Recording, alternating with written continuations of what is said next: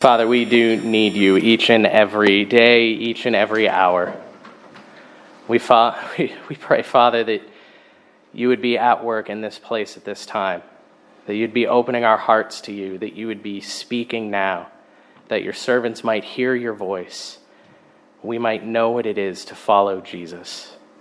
And it is in his name we pray. Amen. Please be seated.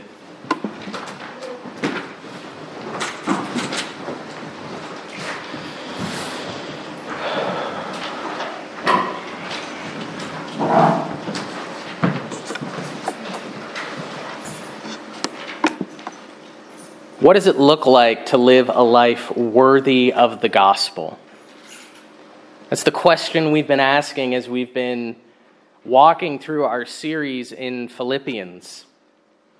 And Paul has repeatedly demonstrated that this life is found in joyful, humble submission to our Lord Jesus Christ, reflecting the very joyful, humble submission that he made to the Father in coming to live and die for the sins of the world. In the second half of chapter 3 and throughout chapter 4, Paul is, in a sense, applying that idea to the day-to-day moment of this church. Last week, we spoke about how Paul exhorts his people to stand firm in the gospel with a heart that longs to see people know Jesus and be reconciled to him. This week, Paul spotlights an issue that he has been subtly alluding to throughout the letter. He now makes it plain that there is conflict within the body of the Philippian church. Last week, the call was to stand firm in the gospel. This week, the call is to stand firm together. Having been shaped by our mutual faith, we stand together to live out our faith, even when it's challenging, even when problems arise. Stand together for the gospel.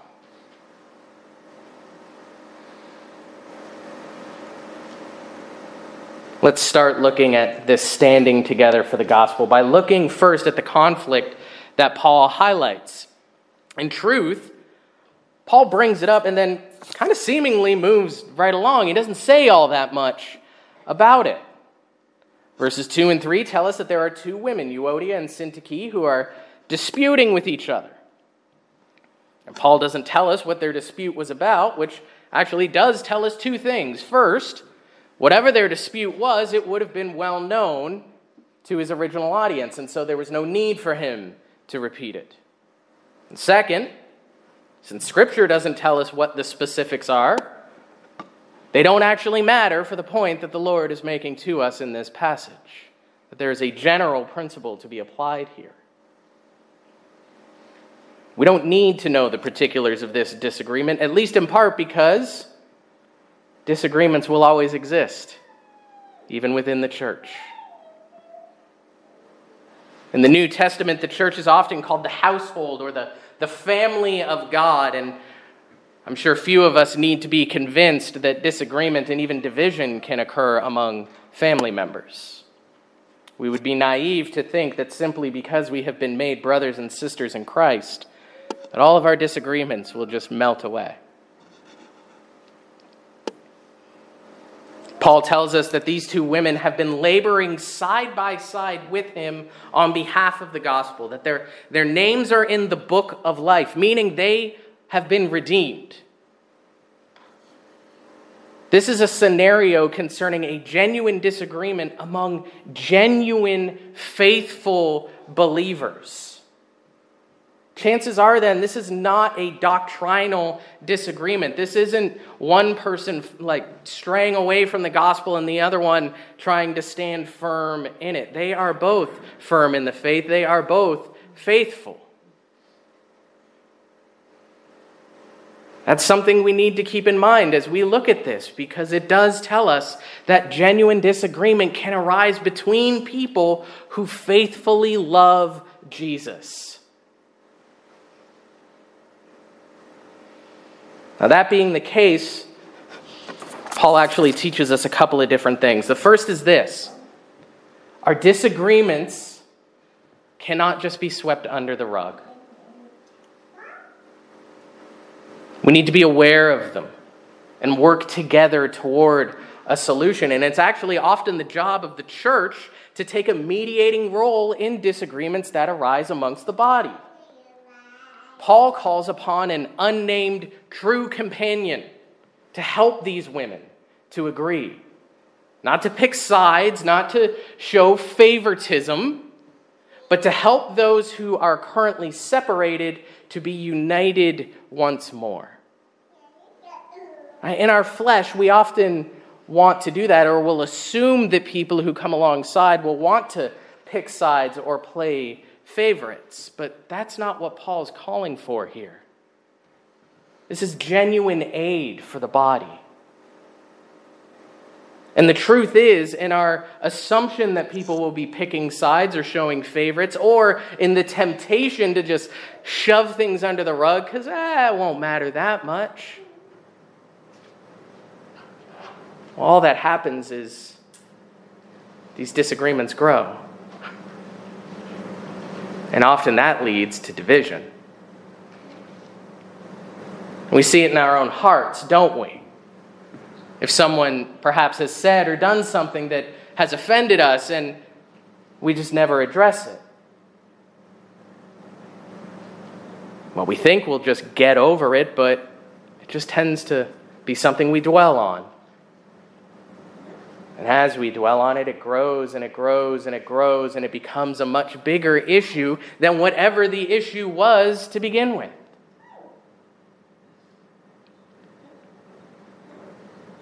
And that's exactly what our enemy wants, isn't it? Because if we allow our disagreements and our divisions to grow, then the church spends its time fighting each other, rather than contending for the world on the behalf of Jesus, on behalf of the gospel. We become distracted. But instead of doing that, Paul shows us a better way, the way of standing firm together. Because while we should not at all be surprised that sinful people will act in sin toward one another, Christians are those who should believe more than anyone in the possibility of reconciliation.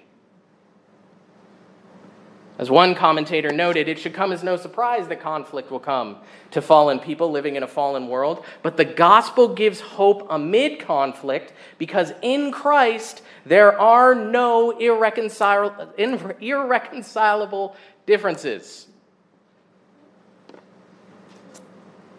I hope that's the case, so I never actually have to pronounce that word again. Or fail at pronouncing that word again.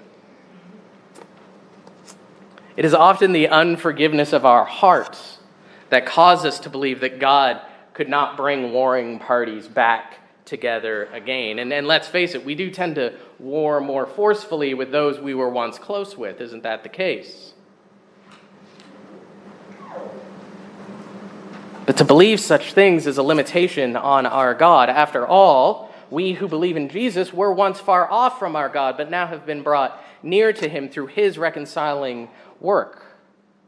Christians are those who believe that reconciliation is far better than division. And so even when we are disagreeing with one another, we don't retreat to our own corners to allow our anger and hostility to fester.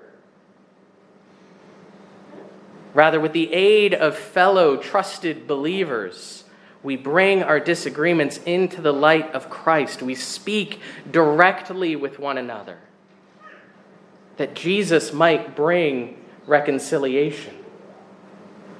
We ask for our faithful, trusted friends to come alongside us. For that is the gospel model for conflict resolution.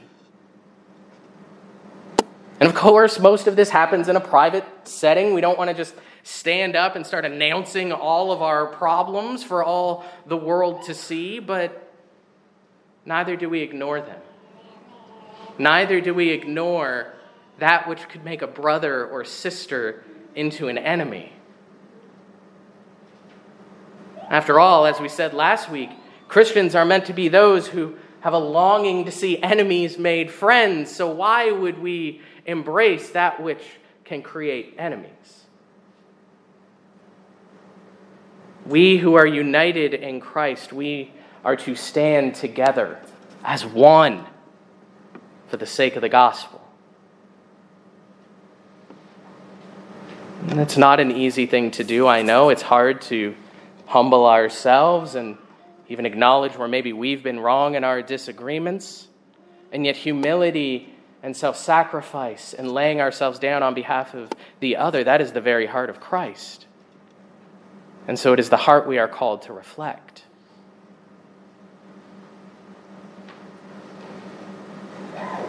We begin to get this heart. We begin to stand together by coming together before our Lord in worship and in prayer. That's what we see Paul lay out here. As I said earlier, it seems that Paul is moving kind of quickly away from the whole question of division within the church. When he announces for what seems to be the 1,000th time in this epistle, rejoice in the Lord. And if you didn't get it the 999 times I said it before, I'll say it again. Rejoice in the Lord. Let your reasonableness be known to everyone. The Lord is at hand. What does that have to do with disagreement? Well, what's often missing, or the opposite attitude that we have when we disagree? Reasonableness.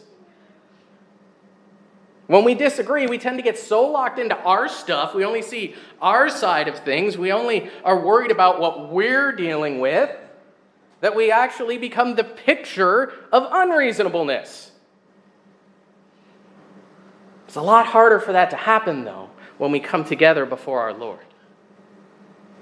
When we worship shoulder to shoulder with the one that we've had a disagreement with. By the way, it's the purpose of why we have a peace each week. I know right now we can't shake hands or anything like that, but it's why we still have it. That we might be made at peace with our fellow believers before we come to the table together. It's in worshiping our Lord together that we are brought back together. We see again what the heart of the church is, what our mission is, that the church exists to worship and make known the name of Jesus Christ, because he is indeed at hand, as Paul tells us. He is coming again. And in the grand scheme of things, he is coming soon, and so people need to hear about him. They need to see a body of people who worship the Lord together so that they might see that there is one who is worthy of worship. They need to see that there is a better kingdom with a better outcome. And they can be a part of it. We stand together in our common worship, and our hearts and our minds are shown again what we exist for, and that puts our disagreements into perspective, doesn't it? Again, we're not speaking about doctrinal differences. We're not talking about people who deny the nature of Jesus or the resurrection or something like that. When those differences happen, Paul is far more direct to address them. This is something else. This is those other differences that seem to pop up a whole lot more frequently in the church, if we're honest.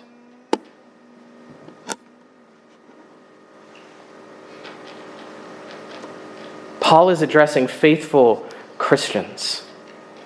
And so when faithful Christians rejoice in all circumstances, when we worship our Lord together, it knits us together. It reminds us that while we may not always live it out perfectly, the hearts that we have are aligned for the same thing, for the glory of God.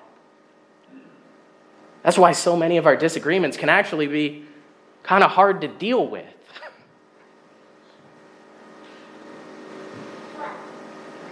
Because we all know how important Jesus is. And we all know that if Jesus is who he says he is, there is literally nothing more important than what the church does. And we all want to serve him so badly, to live that life worthy of the gospel so that Jesus would be known. And that is a challenge when we disagree about things, because how I seek to make that known or fulfill that role in my life could look vastly different than someone else. And then we can be coming into conflict. And that's what happens when we forget the heart that we have. And it is in worship, in genuine praise, that we are reminded again. We worship together and hear the word together. We preach to one another that we are those who have been reconciled to the Lord and to one another. If he could break down the dividing wall of hostility between us and the Father, if he could reconcile us to our God by defeating the power of sin and death, then surely he can heal the divisions that exist within our body, within Christianity at large. He can reconcile us. That they may be one, Lord, as you and I are one. That is Jesus' prayer for his people. We are one body, my friends, and we may remain one body by coming before our one Lord together. And so we come together in worship, and we come together in prayer. Do not be anxious about anything, but in everything by prayer and supplication with thanksgiving, let your requests be made known to God. That is what Paul tells his people. Division causes anxiety, doesn't it? Disagreement just fosters our anxiety, doesn't it? Do not be anxious about anything, but in everything. It is the act of prayer with that attitude of thanksgiving that fills us with the peace of God. Paul, at the end of our passage, calls him the God of peace, and peace is the antithesis of division. And so maybe when we are feeling those resentments towards others, or we're allowing our hostility to build in us toward another believer, maybe when our anxiety seems too much to handle, that is the perfect opportunity to come before our Lord, to come before the God of peace, that he might take the anxiety of our heart and replace it with his peace that surpasses all understanding. It's a peace that guards our hearts. That's great language there, isn't it? That guards it, it protects it. We need our Lord to do that for us, don't we? It keeps us from having our hearts stray into places that it should not go, to think and believe things about our fellow believers that we should not, to embrace our hostility towards other people. One of my favorite quotes about prayer comes from William Law. He said this: "There is nothing that makes us love someone so much as praying for them. As Jesus himself said, I say to you, love your enemies and pray for those who persecute you." We will never stand together for anything, never mind the gospel, if we allow our hearts to be filled with division. Division and unacknowledged disagreement will only feed our anxieties and blind us to the truth of who Christ has made us to be, one body, standing together in worship and prayer and praise. And so when we are having a challenging time with someone, instead of allowing our hearts to turn away from them, it is a perfect opportunity to bring our concerns and to bring that person before the Lord. To pray for them, specifically by name, not the, Lord, you better change their heart. But Lord, have your will in their lives. And if I'm wrong, correct me. Do you want to be reconciled with those you disagree with? Do you actually want to be reconciled to them? Do you want to see people in a better light? Pray for them. Pray for them, whether it be a person here that sits 3 rows back from you, or someone in your private life or a family member, pray for them. And friends, if you don't want reconciliation, if you don't want to see people in a different light, you need to hear this. You need to pray for yourself. You need to ask the Lord to change your heart. Harboring that hostility, not seeking reconciliation, that does no good for you, my friends. That is not what Christ wants for you. That is not what he has done for you. You need to pray for your own heart. Pray for yourselves and for the other, that the Lord's will be done in their lives and in yours, that he would reconcile you. He can do it. Ask him. Ask him for the heart of peace that the God of peace alone can grant us, and then rejoice always. Again, Paul says, rejoice. As we do those things, our hearts begin to reflect the values of the gospel all the more. And Paul spells it out explicitly for us here. Finally, brothers, whatever is true, whatever is honorable, whatever is just, whatever is pure, whatever is lovely, whatever is commendable, if there is any excellence, if there is anything worthy of praise, think about these things. What you have learned and received and heard and seen in me, practice these things, and the God of peace will be with you. Now, I love this section, not just because it's a fantastic list of things I would want, but because Paul is telling us here that, you know what? We actually don't really live this life all that well, do we? Well, how can I say that? Well, because these are things that we learn and receive. They don't come naturally to us. We hear about them and we see them in the lives of faithful people and in the words of Scripture. And so to have those values, we need to be coming together with those in the faith who can help us to see these things, who can help us to practice these things. We need to call upon our Lord together, that by his Holy Spirit he would help us to have a heart that reflects these things, that we would practice them in our lives. And I'm sure I don't need to tell any of you, if you've ever practiced something, you fail at it a lot, don't you? But you know what? You keep coming together, don't you? You keep going. You keep looking to Jesus, because guess what? Jesus is everything listed here. He is true and honorable. He is just and pure, lovely and commendable. He is the height of excellence, and he is most worthy of praise. And so it is standing together in Christ that we begin to reflect him. It is living together as his body that we hear and learn of how to live for Jesus, to put it into practice together, and frankly, to fail at it together, that we might confess together and be reconciled to one another. We worship the God of peace who reconciled us to himself and to one another. He is the God who helps us to see when we fail, and instead of letting it grow to hostility and division and grace, we extend a hand to one another. Friends, we cannot help but become like those we spend time with.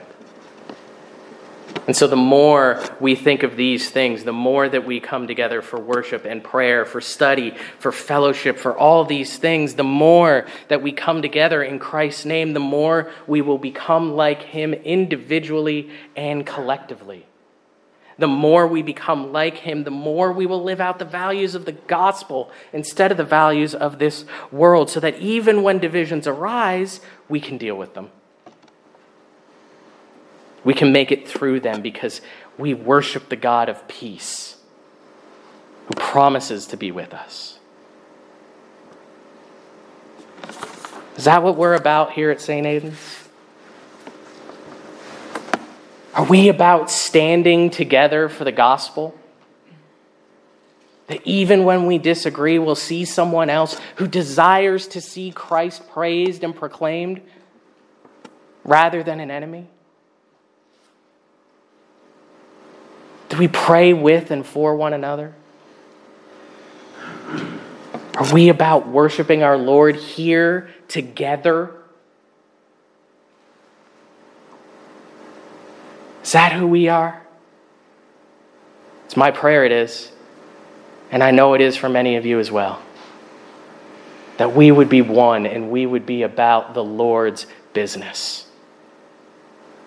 And so I ask each of us in the days ahead to be praying about these things. That we would be one here at St. Aidan's. That we would be committed to coming together before our Lord. That we might make Jesus known in this city, in this time, in this place. We would not let disagreements distract us from the goal of praising and proclaiming Jesus Christ, but that by His grace, we would be reconciled when we disagree. And we would praise Jesus for the work that He has done in us. Let's pray. Gracious Lord, we do praise You that You are a reconciler, that You have reconciled us to the Father and reconciled us to one another. And so I pray, Lord, that You would help us to see one another in that light, that we would not let the enemy take hold and create division and animosity, but that we would constantly come together to turn back to You, that Your will would be done in this place at this time. In Jesus' name we pray. Amen.